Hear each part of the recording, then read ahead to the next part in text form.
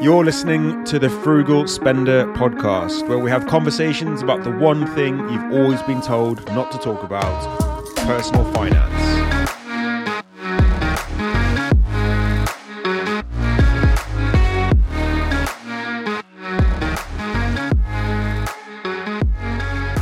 Hey guys, this is episode 4 of the Frugal Spender podcast. And today I'm going to talk to you about something that should be a key component of everybody's personal finances, and that is sinking funds.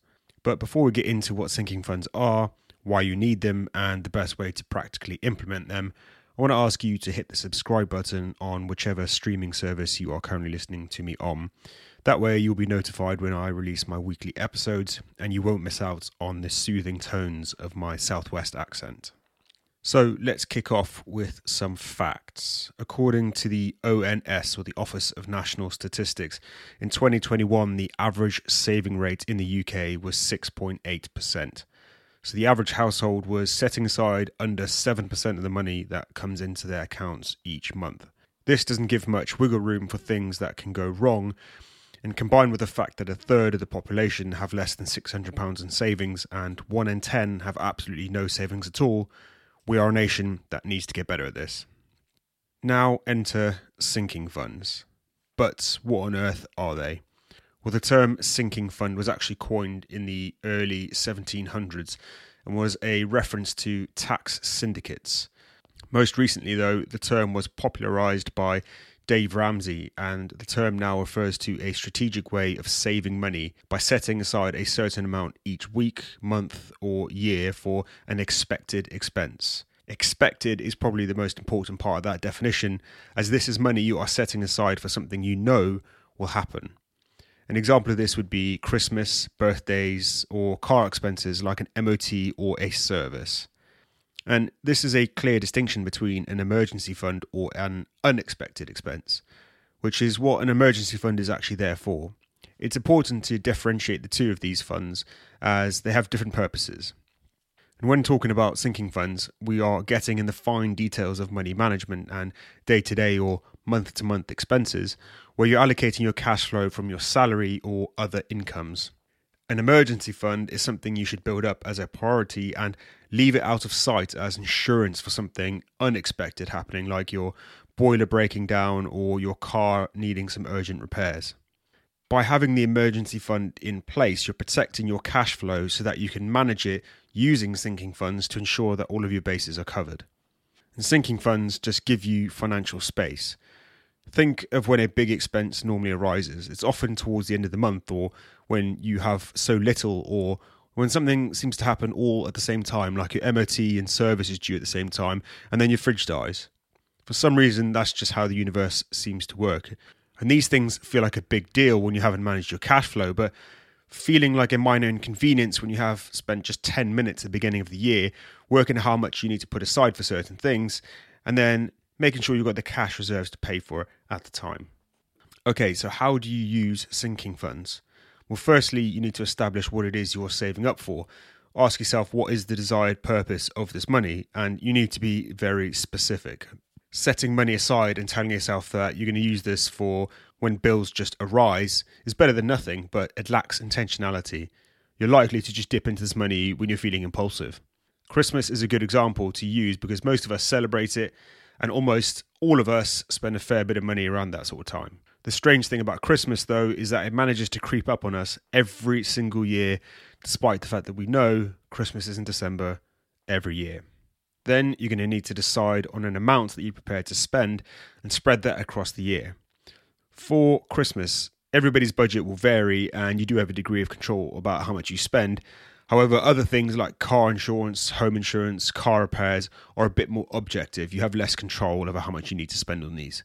Yes, you can shop around for cheaper insurance and take your car to the cheapest garage, but there's going to be an amount that you just need to spend to have those luxuries. So you're going to need to create a sinking fund for them. So figure out what it is you need to save. And once you have that amount required for your sinking fund, you're going to need to divide the amount by the number of months until it is needed. For example, if you decide that you want to have £500 for next Christmas and it's 12 months away, Simply divide 500 by 12 to give you the monthly amount that you need to put away into your sinking fund every single month, which in that case would be just under £42. This seems so obvious and really simple, and truthfully it is, but most of us just aren't doing it. Next, you need to make sure the amount automatically leaves your bank account as close to payday as possible to make it feel like it's a direct debit. Before you know it, you're building up your Christmas fund without even thinking about it. And by making this process automatic, you get used to that amount leaving your account, and it minimizes a surprise purchase that you're going to need to make in life. Just trust me. Once you start doing it, it starts to feel like less crazy things happen and you need to fork out money unexpectedly. It's important to remember that people inflate their lifestyle versus what they earn. So normal is just spending your monthly income until it reaches zero, not being intentional at all, and wondering where it's gone at the end of the month. You get a pay rise and buy a slightly nicer car on finance, or get a bigger house that you don't need, or buy fancy clothes, most of the time just to impress other people. Now, I'm not saying you shouldn't want or have those nice things, but it needs to be an intentional act, and it should only happen once all your financial affairs are in order, including budgeting every month, being debt-free, and having an emergency fund, and ensuring that you are setting aside money for your future. So by making the process automatic, you will adapt to what is left, and that will become the new normal. And the new normal will be having the money to pay for your car insurance when it comes up for renewal, and not stressing in November that you can't afford to buy your loved ones any presents. You can genuinely sleep soundly at night knowing that you have everything covered, and you can allocate more money to things like leisure. The beauty of budgeting in this way is that you can use it for absolutely any expected expense. The biggest benefit that I got from sinking funds is that feeling of security. I don't actually have that feeling of money anxiety like I used to. I used to bury my head in the sand and tell myself it'll all be fine, I'll just find money from somewhere when these sort of expenses arise. And inevitably I had to resort to paying for it with debt, or having to go without something else to pay for something I avoided planning for. Sinking funds provide emotional stability when it comes to your money. So I thought it might be useful to give you some examples of the main sinking funds that I use and why I use them. So firstly, car insurance. So 2 years ago, I started paying for our car insurance annually rather than monthly, and that saved us a good chunk of interest. We stopped paying for the convenience of having a monthly direct debit, and once you pay it outright, you get a good discount. And all it takes is that first payment to get the annual ball rolling. Then you create a sinking fund for the next year, and your payments that were going out monthly just go into the sinking fund, and then you actually save money. You don't pay a penny towards that interest that you would be paying. And the next one is Christmas. Now, I've already talked about Christmas, but it's most definitely the one that absolutely everybody should be doing. In my household, the sinking fund incorporates not just the cost of presents, but the total cost of the Christmas season. So the total target amount will include presents, food, any extra planned fuel costs or accommodation, anything that you can think of that are related to Christmas. This needs to be incorporated into that number. And by doing this, the month of December is just like any other month when it comes to your money. You can still put money away into other savings and investments in that month. And out of all of the sinking funds I use, the one that has genuinely changed my finances the most is food shopping. I had no idea how much money I was spending on my weekly food shop, daily trips to the supermarket, and the odd bits of lunch here and there. And the truth is, you probably don't either, because everybody thinks that they know how much they spend on food each month, but you could probably double it, add a bit more, and you'd still be short. It's easy to convince yourself that spending a load of money at the supermarket is a necessity because, you need food to survive, right? Whilst obviously true, supermarkets don't just sell food anymore, do they? Not only is it too easy to justify buying food that isn't great for your budget or, truthfully, probably your waste, you can even put clothing and electrical items into your trolley and it still falls under the supermarket umbrella of budget. I would recommend to go back and check your bank statements for your food shopping over the last 3 months and get an average. That will be the honest, true answer to how much you are spending on food. And for us, we now set a really strict budget monthly in a sinking fund for food shopping. So prior to shopping, we'll make a list of what we need. I'll check how much we have left in that space, and the food shop just needs to be within that amount. Because once it hits zero, that's it. We're going hungry. Okay, maybe we're not going to go hungry, but it's a great psychological trick to stop you spending a lot of money on unnecessary items. It forces you to be intentional and plan your shopping so you don't impulse buy. Okay, so now you know what a sinking fund is and how they work. Where should you keep them? Well, there's a few different ways you can actually manage your money when it comes to sinking funds, and it comes down to your personality and the way you already manage money. Find the way that works for you because, truthfully, everybody's different. So firstly, there's the envelope system. This is the old-fashioned way of withdrawing cash and placing it into a physical envelope and writing on the front of it what it's meant to be for. Although I really like the idea of a visual hands-on approach, these days it's just not very practical to have envelopes stuffed with money lying about the house or in your bag, especially in the times where more and more shops are becoming cashless. Then there's the method of separate bank accounts, and one way people manage this method is by having different accounts for different uses.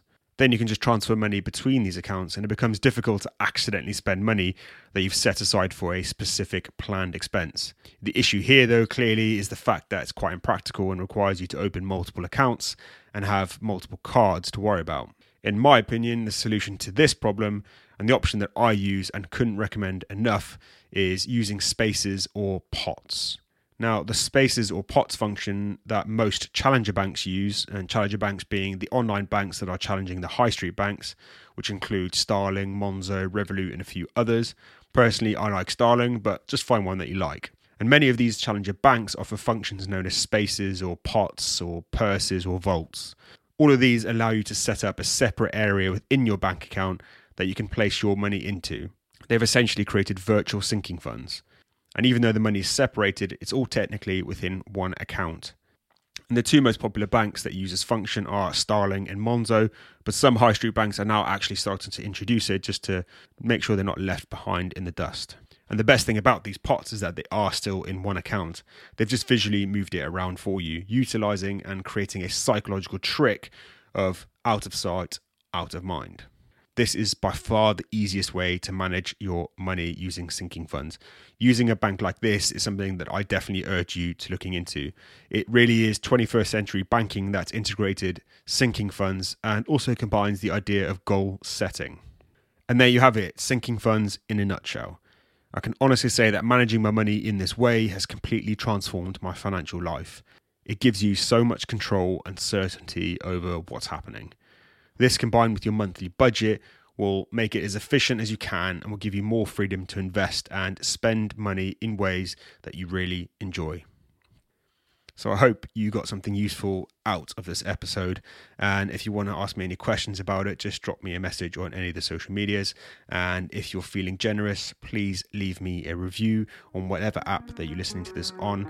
And there you go, episode 4 in the books, all about sinking funds. Guys, thank you very much for listening, and I'll speak to you next week. Peace.